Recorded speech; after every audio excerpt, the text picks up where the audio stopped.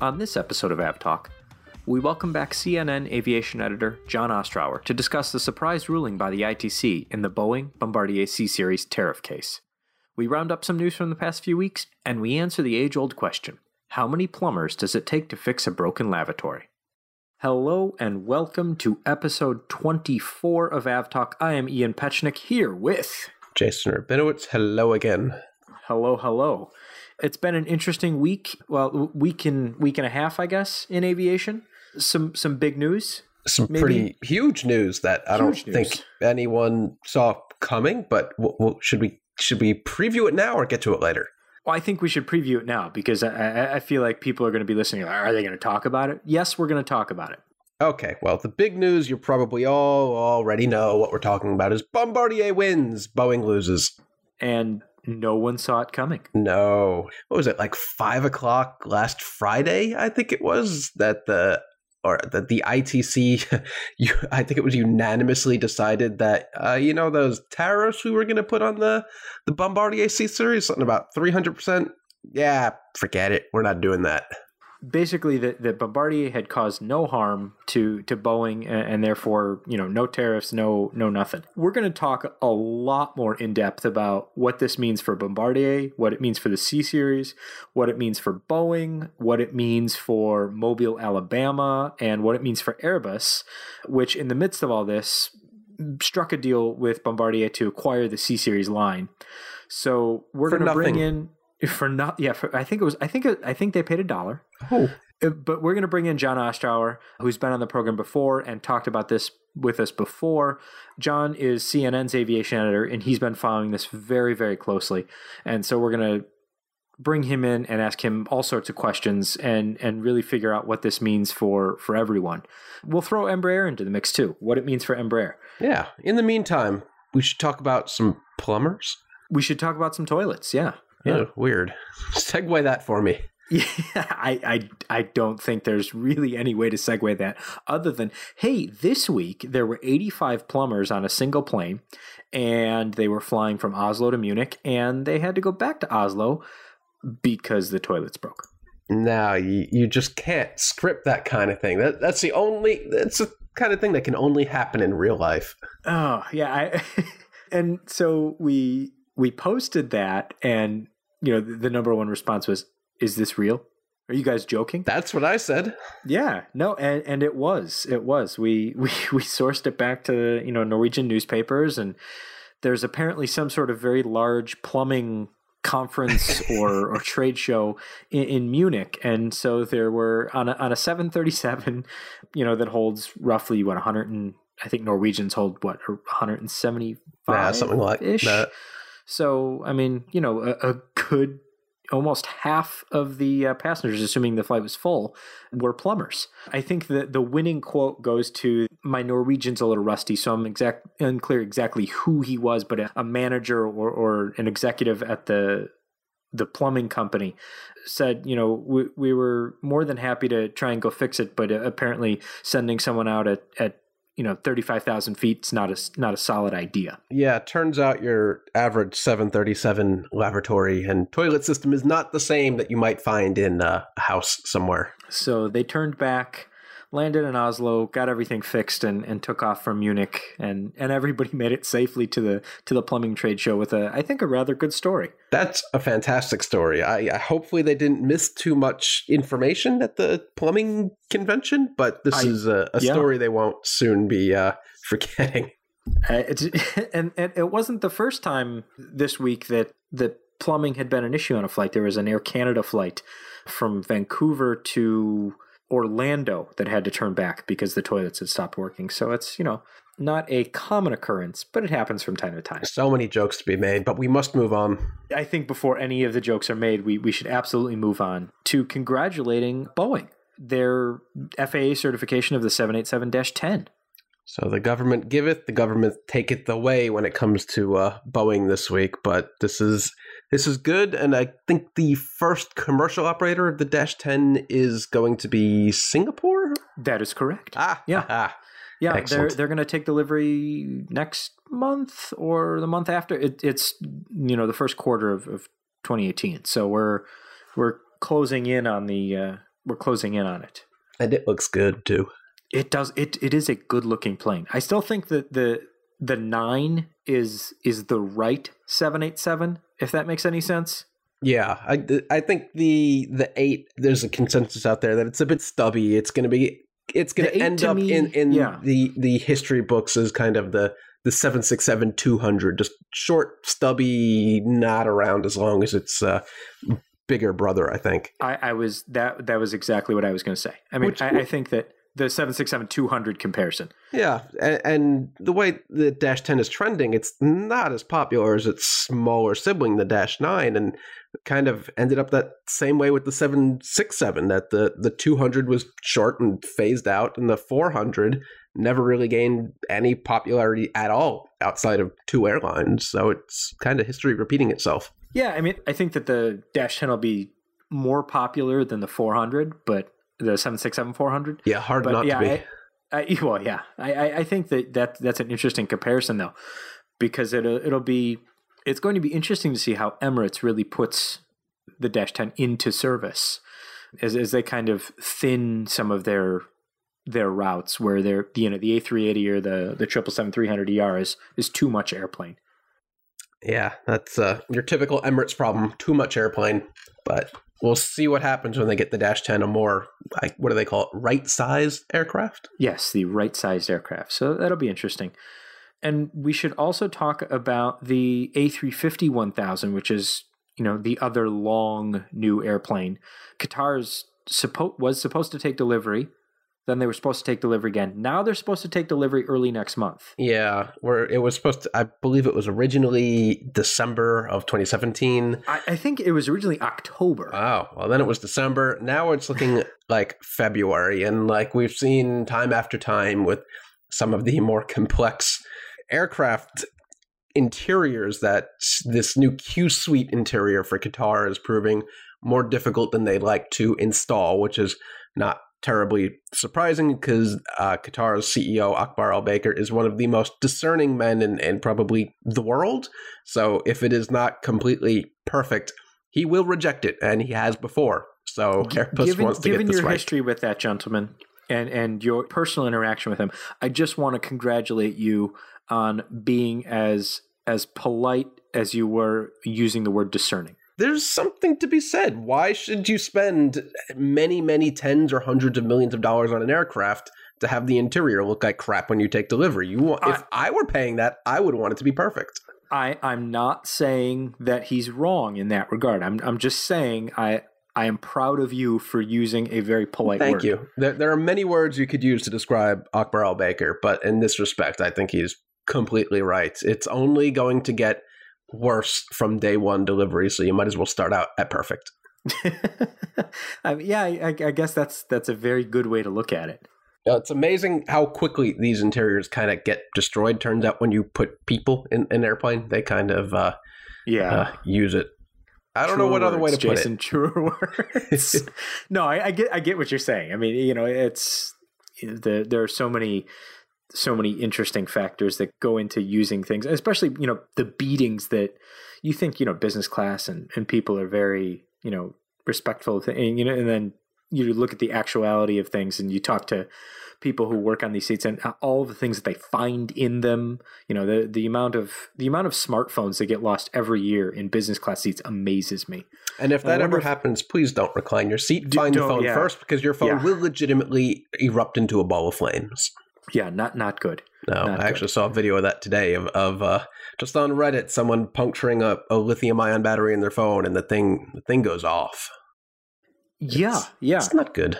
Which is all the more reason to that they're trying to cut down on the number of lithium-ion batteries on airplanes overall. So stay tuned. Next month, maybe the first will be delivered. Maybe not. We'll see.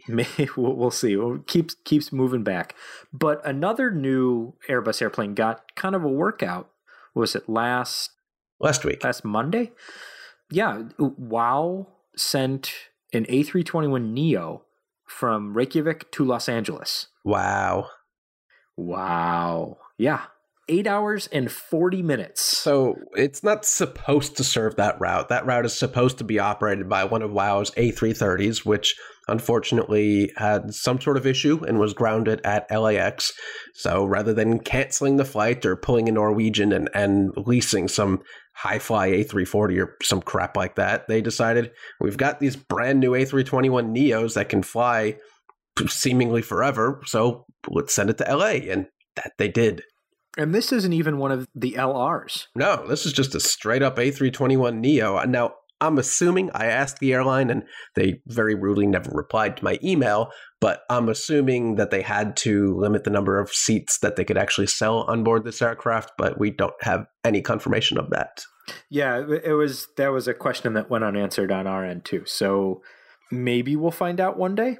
Yeah, But, I talked to some people who probably have a good idea of what happened, that they probably limited the payload from your typical A321 layout to maybe an A320's worth load of passengers. That's if it was even, a sold out flight. So there may have been 30 people on it for all we know. But that is a seriously long flight on a narrow body aircraft. Yeah, I mean, I guess if things are, if things are limited and everyone gets at their own row, then it becomes a different story. But I mean, if you're sitting in a packed plane, which obviously this one wasn't, but even if you still have, seatmates, I don't know, that seems like a long way to go. Yeah, I mean, there's a lot of back and forth about this too, that the 321 has wider seats than your typical Boeing 777 or your 787, so it might actually have been more comfortable than a wide-body aircraft, but this aircraft is not designed to fly, the interior of that aircraft in particular is not designed to fly 9 hours, so... Yeah, I mean, the issue is not, the aircraft itself. I mean, of course, that could make it. They wouldn't have done it if they thought they couldn't do it. If they had calculated it and said, no, it's not going to work, they wouldn't have done it. But they did calculate it. They figured out they'd made it. That's not the question. The question is whether you would want to sit on the inside. And I guess that really boils down to, the airline, their interior, and then, just how many people are on the plane. Yeah, it's just amazing how efficient these new aircraft are. They're typically regarded as your domestic or regional aircraft, and it's flying an actual transatlantic near polar flight. Yeah, quite the adventure. Speaking of adventures, we have an update on our Pegasus 737, who almost had a very terrible adventure. It will be turned into cans. Oh, sad panda. Yeah. I guess the idea was that they thought about repairing it. Then, of course, they lifted it off the side of the cliff and brought it up and took a look at it again and said, no, not so much. And from what I was reading, it sounds like a big part of the decision was the lack of facilities to repair the aircraft there. Yeah, where was this again? Trabzon, Turkey. Oh, sure, definitely, yeah. If you have to rebuild the 737 anywhere, why not there? Right. So, I mean, that was, I think, one of the overriding factors in the decision to just scrap the aircraft. So it'll be interesting to see how it gets. I mean, if they don't have the facilities to repair it, they obviously don't have, regular old aircraft scrapping facilities. So it'll be interesting to see do they take it apart in pieces? Do they cut it up? What happens? Where does it get trucked off to? Probably just throw it on a barge and take it somewhere else to get that done. Yeah, just roll it down the cliff and just leave Finish the roll down the hill. Yeah, problem solved. But it was never really a matter of if they can fix it. It's do they want to pay to fix it? You can fix anything if you throw enough cash at it. Yeah, I mean, there have been a number of aircraft that we've seen and they said, yeah, we're going to fix them. And then there were a couple others where, it was like, that doesn't seem so bad. And they were like, no, we're just going to write it off. And we still don't know why they went left instead of right and went down a hill and almost into the ocean. But I guess we'll find out in due course eventually. Yeah, we'll find out and discuss that when it happens. Yeah, no, I mean, no more info other than we're not going to see that plane fly ever again. Nope. How old was it? It wasn't even that old, right? I think it was 3 years. Not that old. I don't have it pulled up, the age of the aircraft pulled up. But it was not terribly old. Too bad. But there's plenty of other 737-800s in the sky, so they'll find another one. What say we take a quick break and bring John in so that we can talk about Bombardier, The C Series, Boeing, Airbus, Embraer, all that good fun stuff. This is going to be fun. This is going to be fun. So we'll take a quick break, and we'll be back with John Ostrower, CNN's aviation editor, right after this.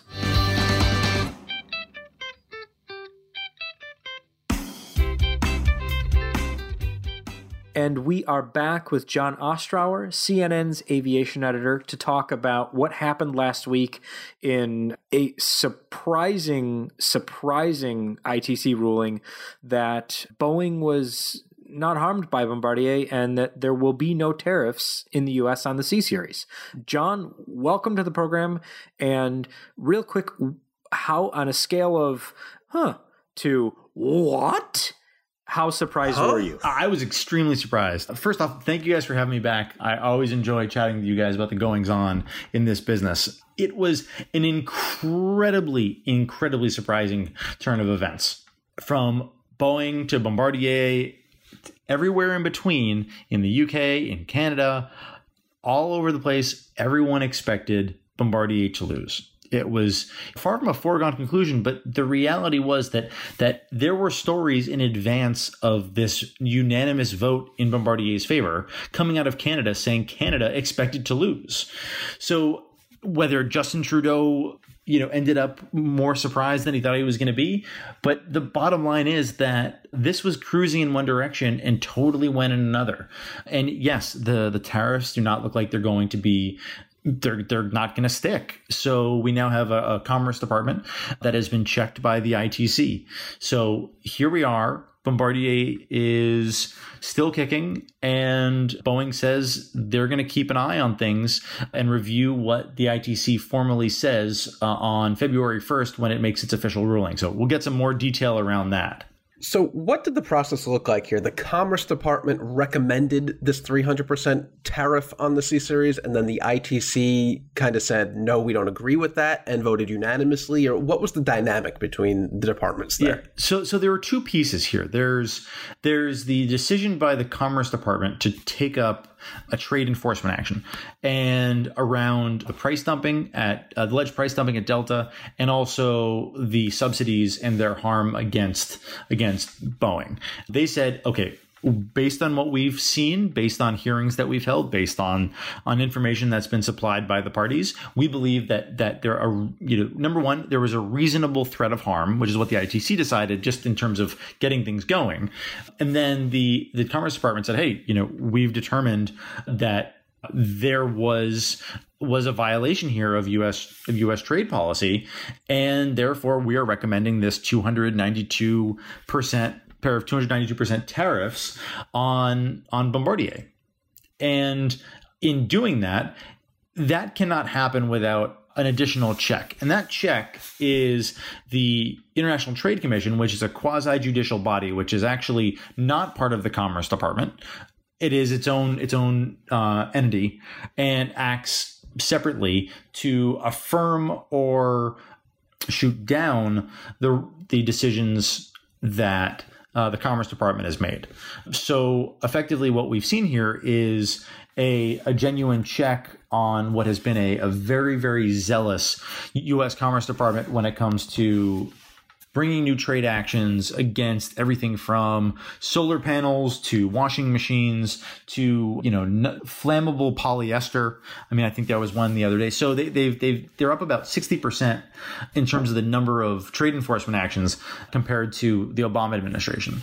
So the process kind of converges on, again, they can't just levy these tariffs without the ITC determining whether or not there was harm. Had there been harm, these would have moved to a finalization process, and then there would have been instruction given to Customs and Border Patrol upon import of each C-Series to collect a duty of around 300% on the price of the airplane. So is this final now, or does Boeing have a chance to appeal it somehow?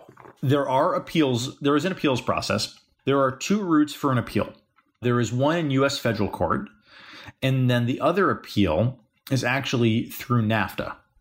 And the consensus among trade experts is that Boeing would probably fare better in an appeal in U.S. federal court than under a NAFTA panel reviewing this. Interestingly enough, when the reverse was thought to have been ready to unfold, i.e. Bombardier losing the case, that they were going to take their appeal to NAFTA and that they had a better chance there.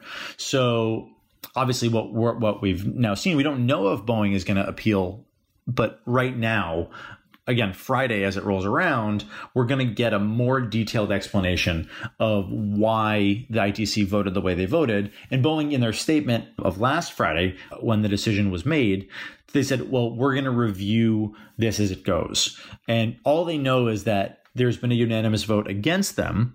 And now we wait for the final explanation. And you, dear listener, probably know already what is in that explanation, because this is coming out on Friday. So it's not a total lock done deal. There's still a chance that something can change, but with a unanimous vote, it seems kind of unlikely to me. I would say it's all up to what Boeing does from here on out. Certainly, the judiciary can act as a check to the executive, either affirming or shooting down what it was originally going for here. It's it's up to the petitioner at this point.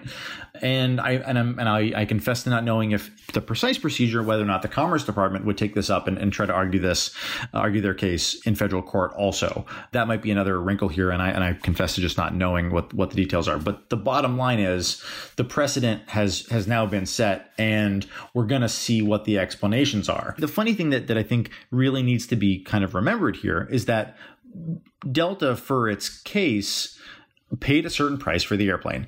Boeing guessed what that price was to create the price dumping allegation. So in doing so, Delta just told the ITC what they paid. So they didn't have to guess. So in terms of the information that the ITC had, it was very much, they weren't guessing at this dumping. I mean, we know what. We know that Delta told the ITC. So the ITC had as close to the full picture as anyone is going to have, and probably certainly even more so than what Boeing had in their own crafting of this complaint. So, I think there are always more chapters to unfold. None of these things rarely are so clear cut, but it's certainly going to be something that we're going to be watching closely for. So one of the other things that came out of the ITC ruling this week was the speculation of whether or not Bombardier and Airbus would move forward with the final assembly line in Mobile for the C-Series. And that's something that both Airbus and Bombardier have said absolutely full steam ahead. We're ready to go. We're making site visits. Let's build the thing. And John, where do you see, I mean, there's obviously a lot of PR behind those statements, but how true do those ring to you? They ring remarkably true from everything that I understand about how both Bombardier and Airbus are moving ahead with their planning. I mean, there was ample allegations that this was just for show, just for the ITC case, just to get around the tariff, so on and so forth. I mean, the thing that needs to be remembered about the C-Series is that it suffers from the same problem that every new airplane suffers from. A new modern airplane suffers from. It's incredibly expensive to build. And when you're a few years late on top of that, it's really, really expensive to get your investment back. So what needs to be sort of taken into account here is not just these tariffs, or the tariffs as they were going to be levied for just the U.S. Bombardier needs Airbus to help it essentially leverage its supply chain and to get the price to build the airplane down a lot faster if they're going to actually make money on this program. And so they need it for sales. So you need to be able to go up in rate, and you need to be able to package a deal altogether if you're a supplier, or if you're Airbus talking to suppliers that say, hey, well, hey, Pratt & Whitney, well, you're on the A320neo and you're on the C series. How about giving us a bulk discount, for example? And that just, again, is incentive to bring the price of the cost of the airplane down for Bombardier. So there's a strategic necessity and a financial necessity to move things in this direction that has nothing to do with the ITC. I mean, remember, these guys were talking 2 years ago also. So it's when the ITC case was a glimmer in everyone's eyes. The reason it really fell apart then was because number one, the company strategically was all over the place, being Bombardier. Their finances were a mess. The airplane wasn't certified, and there was just too many big questions. So, the airplane's certified. They've had a significant restructuring. They've got a new CEO. They're looking fundamentally toward trying to get this program to a sustainable long-term position. And the reality is that new airplanes it's very, very, very, very, very hard to do that if you don't have a cash cow attached. Again, 320 paying for 350 and 380, and 737 and 777 paying for 787. We've seen this play before. So without the decision with a 300% tariff or near 300%, do you think Airbus would have gotten nearly the deal it did from Bombardier, where they paid basically $1 for the entire C-Series program?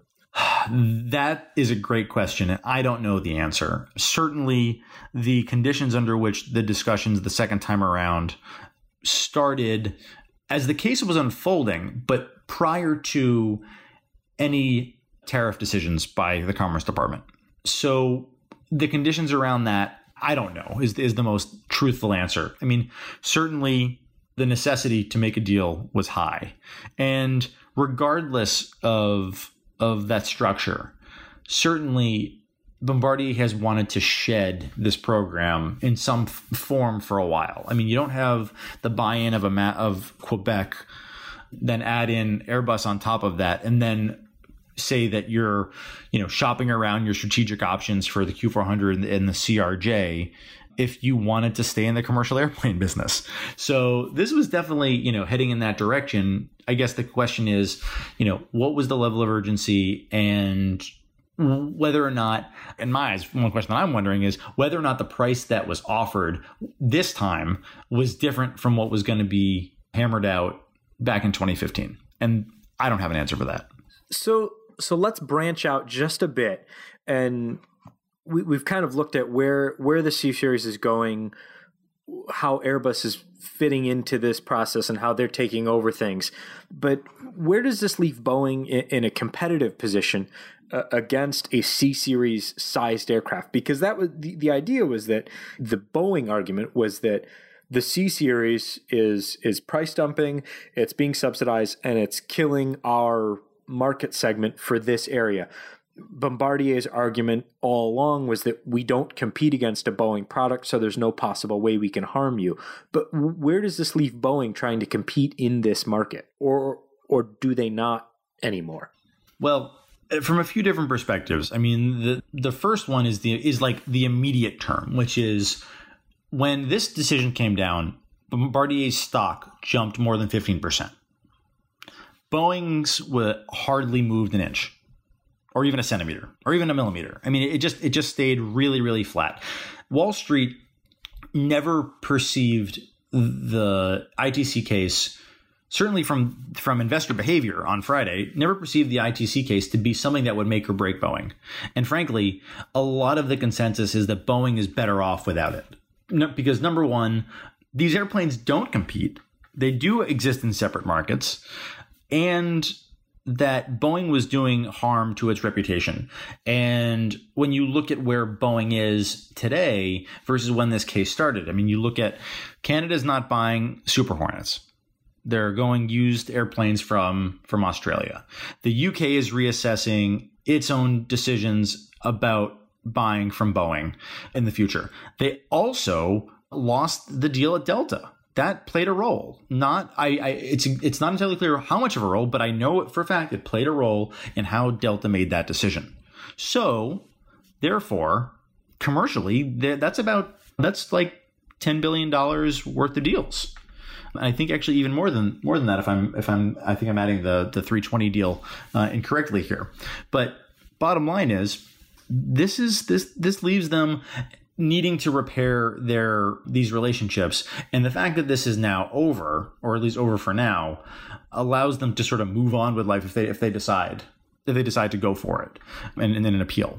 So here we go. I mean, it is definitely an open question on hand-to-hand combat for sales, because again, you've got the Airbus factor in the room. You have a package deal with 320s, 321s, CS100s, CS300s. But then again, we now see the Boeing and Embraer alliance rising if the Brazilian government allows it to. So again, you see this sort of US and Brazil, Canada and Europe and UK alliance sort of facing off in terms of the new realities of polar ends of commercial aircraft marketing.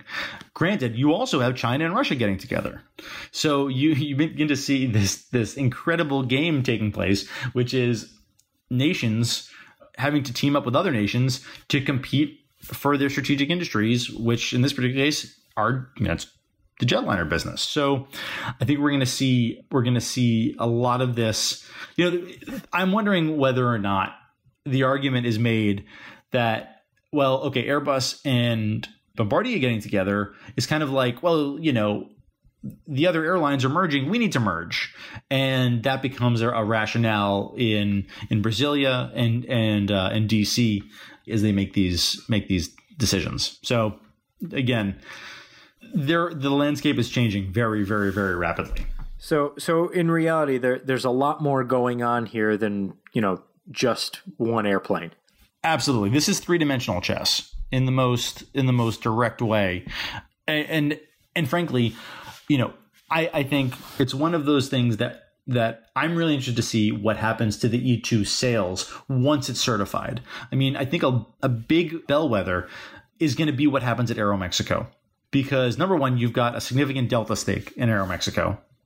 You've got a C-Series E2 head-to-head going on, and Bombardier just lost the ability to deliver Aeromexico airplanes, I don't know, in the spring that would otherwise have been earmarked for Delta. So that's going to be a very interesting competition between the two airplanes. I think it's a bit of a proxy fight for this new world order to some extent.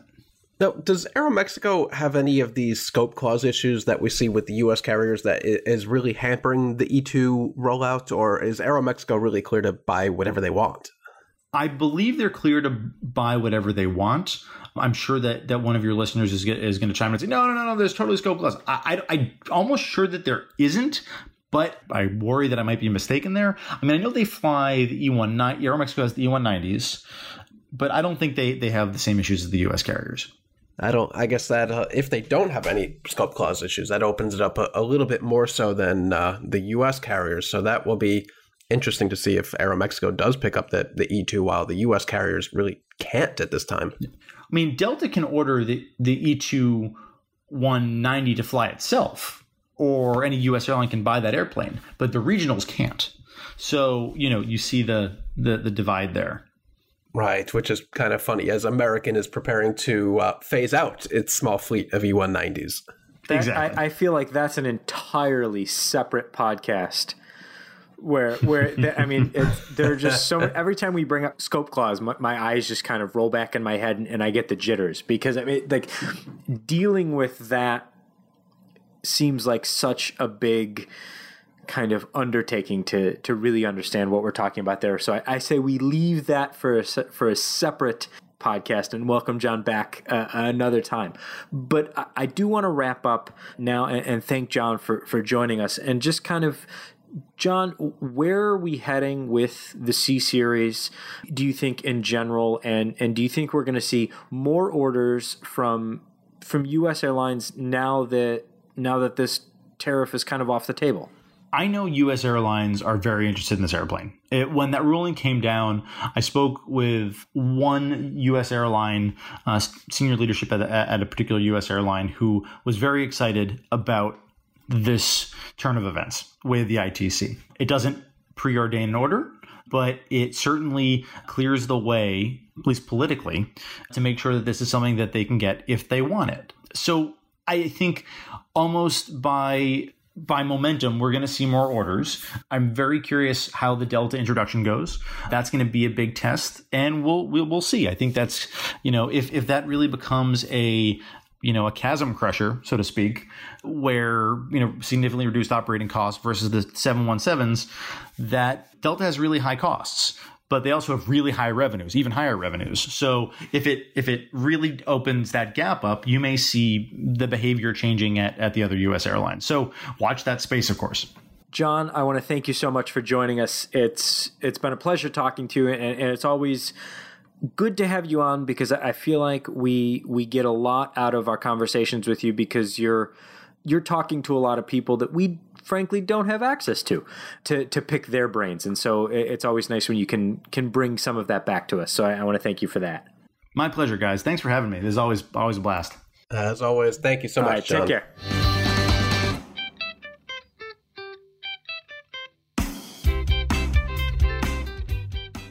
That was a fun conversation as always. And I always feel after talking to John that we've kind of expanded our horizons and thought about some things that we hadn't been thinking about before. So it's going to be really interesting to see how all of this plays out. Yeah, I always feel smarter after talking to John, and this time is certainly no exception. So let's do a quick wrap up of some things that have happened in the past couple of weeks that maybe, not full news, but just kind of interesting little tidbits. The first one, Delta is still taking delivery of their A350s. They grabbed an A380, brand new one, and said, we're going to send it out to the desert. 350, and not A380. I wish. Oh, yes. 350s. That would be a news story. Yep. Keep going. We're not editing that out. We're keeping that in. Okay. A350s. They took it out to the desert, out to the Mojave.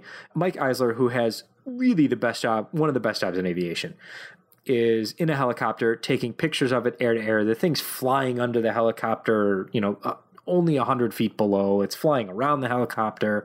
The helicopter's hovering over it while it taxis around. It's a really cool thing. We will toss the combined tracks into the show notes and some of Mike's preview videos while we wait for the final pictures to show up. Good stuff. I'm excited Apparently, to see. Delta just didn't have enough pictures of their 350 from the last time they did this, so all the power to them. The last time they did it was a 767-300. Well, they have photos on their homepage. It's right there of the A350, so they've done this in the past. I guess they just wanted more. Maybe they wanted video. I don't know. Good for them. More. So United had, what was it, their earnings call this week? Yeah, their yearly wrap-up. They announced some things that are interesting in their southwestishness. Yeah. Well, what's happening is they have decided to party like it's 1998 and reactivate a whole bunch of CRJ-200s and buy 767s. Unfortunately, Boeing is not yet reactivating the 767 passenger variant, but they are scooping up some 76s from Hawaiian that they're actually retiring as they replace their own with the A321neo. So if you like 767s, good. I know I do. I'd rather be on a 76 over a brand new United 777 any day because the seats are just that much more comfortable. But I'm sorry if you find yourself on a CRJ 200, but they feel that they have cut back too many high profit routes that only really these 50-seat RJs can fill. So the CRJ returns. Are these CRJ 200s that they've previously parked? Yep, they're just chilling on the ground somewhere. I forget where exactly, but there's an airport literally just full of them ready to go. That sounds like the saddest airport in the world. Yeah, I don't want to see that. I think there's also one E140 that's being reactivated. I don't know why. Just one. It's confusing, I know. Why airlines do certain things is beyond me. Maybe it was a special deal. Buy 40 CRJ 200s, get one E140 free. That sounds like the worst deal you could ever possibly make. Well, it's what's happening, so deal with it.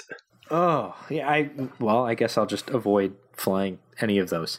So do you know what routes they're going to be used on, or is it just kind of a... I believe they're out in the Midwest for the CRJs. They were really talking up their Denver hub about the potential connectivity out to Mountain West cities that they kind of abandoned in the past. So they'll be maybe resuming some routes or upping frequencies. Well, I mean, hopefully that'll be good for folks that are looking for, more service and a lot of airports that lost, service entirely. So that at least is beneficial there. Win some, lose some. There you go. So speaking of win some, lose some, I'm not sure whether it really depends on how strongly you feel about any of this, but Alaska, a formerly, and we'll use this term lightly, I guess, for the past many years now, proudly all Boeing, painted their first A320 that they picked up in the Virgin America purchase in the full Alaska livery. And it looks good. And it looks good. Yeah. That's really all you can, I wouldn't go that far. But no, it looks good. And there were, of course, a lot of strong feelings on either side. But I honestly think like the strongest feeling that anyone had was okay, move on. The fiction of the proudly all Boeing airline has kind of really been dropped with this paint job. You're right. It is a fiction. It's been fiction for years. I mean, you book flights on Alaska, you could end up on a CRJ, you could end up on a Dash 8 Q400, you can end up on a E175. In fact, Alaska's starting up service up in Everett, and they're using E175s in Boeing's home. So proudly all Boeing is a bunch of nonsense. Proudly all Boeing in the sense that I don't think they've ever purchased mainline aircraft that aren't Boeing yet. Yeah, you really got to dig into the fine print to get the meaning of that. When you paint stuff on an airplane, you can really paint it quite small, and no one will ever see it. We all see it, Ian. There may be fine print written in white underneath all of that proudly all Boeing. Except for all of those other planes. But exactly. In all reality, I didn't get the new interior that Alaska's going to be putting on, but it does look good. Yeah, no, and it'll be interesting to see how, kind of how the fleet develops and what they do with the rest of the Airbus. They're keeping them. They're going to love them. They have to keep them for a while, but it'll be interesting to see eventually what happens to them and where they all end up. God forbid they diversify and get some more capable aircraft. Oh no. Now you're starting fights, and we'll go with podcast at fr24.com. Perfect. If you would like to argue with Jason about, anything, but in this particular instance, Alaska's, utilization of the 737 and the A320 for a while. But hopefully this episode, what you've taken away is a much deeper understanding of what was going on between Bombardier and Boeing and how that's affected basically everyone in the industry. I know I got a lot out of our conversation with John, and hopefully everyone else did too. So let us know what you think about, what you think is going to happen with the C-Series and what you think is going to happen with Boeing and Embraer and Airbus and all the things that are happening. Podcast at fr24.com. And you can also find us on Twitter at FlightRadar24 and Facebook at just the same. And we look forward to your comments as always. So we do love comments. We do love comments. What do you think? Episode 24. I thought that was a good one. That was good. I think there was some controversy there. We talked about my good friend Akbar Al-Baker. So there was some good stuff there. You might see him in a couple months too. Yeah, I mean he's probably got some good stuff hiding, waiting to be released. You never know with him. This is true. And if he does release anything or teases anything to be released, we'll talk about it then. This has been episode 24 of AvTalk. I am Ian Petchnick, as always, here with Jason Rabinowitz, and thank you for listening. And we will talk to you next time. Bye-bye.